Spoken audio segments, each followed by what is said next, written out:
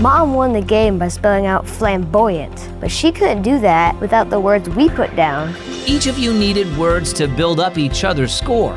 Hey, that's just like what the Bible says.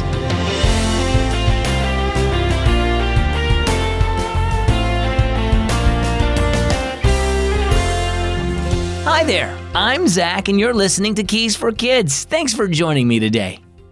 Ephesians 4:29 is a great Bible verse to memorize. It says, "Do not let any unwholesome talk come out of your mouths, but only what is helpful for building others up, according to their needs, that it may benefit those who listen."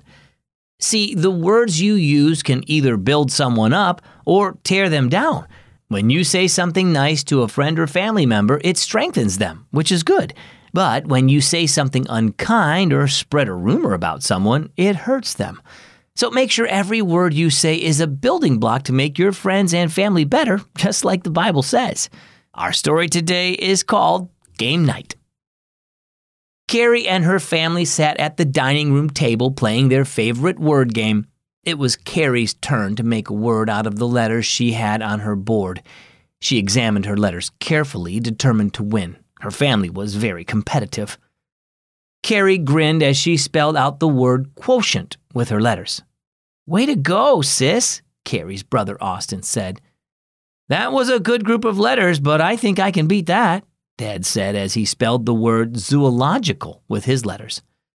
The game continued on for nearly an hour until Carrie's mom finally won with the word flamboyant. "Great game," Dad said as he gave everyone a high five. "Now let's go in the living room for our devotions." Carrie and Austin sat on the floor. Snowflake, their white kitten, curled up on Carrie's lap, and Carrie quietly stroked her fur. "Our devotion tonight just happens to be on words and how we speak to others," Dad said. He opened his Bible and began to read. "Do not let any unwholesome talk come out of your mouths, but only what is helpful for building others up according to their needs, that it may benefit those who listen." He looked at Carrie and Austin. "Tell me, how did Mom win the word game we played tonight?" "She used the letters she got to build words, and her letters and words scored the most points," Austin replied. "Did she do that all by herself?" Dad asked. Carrie shook her head. "We all built words off letters that were already on the board, so the letters and words we put down helped her build her words to win the game." "Right," said Dad. "That's similar to what this verse is telling us to do in our lives. Our words should build others up so that everyone benefits from them. They should reflect the love of Jesus, who was willing to sacrifice himself for our benefit." He smiled at the kids. "Both of you used words in a way that benefited others tonight. Not just the words you put on the board, but the ones that came out of your mouths, too." Mom nodded.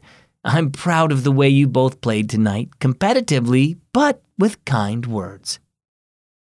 So how about you? Do the words you say build others up? Are they beneficial and encouraging for those who hear them? Or are they often said out of anger with the intent to hurt someone? As Christians, it's important for the words we say to reflect the love of Jesus. Let your words build others up by conveying the patience, kindness, and forgiveness that he shows us. Our key verse is Ephesians 4:29. Do not let any unwholesome talk come out of your mouths, but only what is helpful for building others up according to their needs, that it may benefit those who listen. And our key thought today, build others up with your words. If you like to listen to the Keys for Kids stories every day, then you'll love to listen to Keys for Kids Radio. That's our radio station made just for you, and you can catch me there every single day on Keys for Kids, Down Gilead Lane, and Red Rock Mysteries. There's even interviews with Connie Kendall from Adventures in Odyssey and other kids just like you. Find it all at keysforkids.net today. Well, as always, I'm Zach. Thanks for listening to Keys for Kids.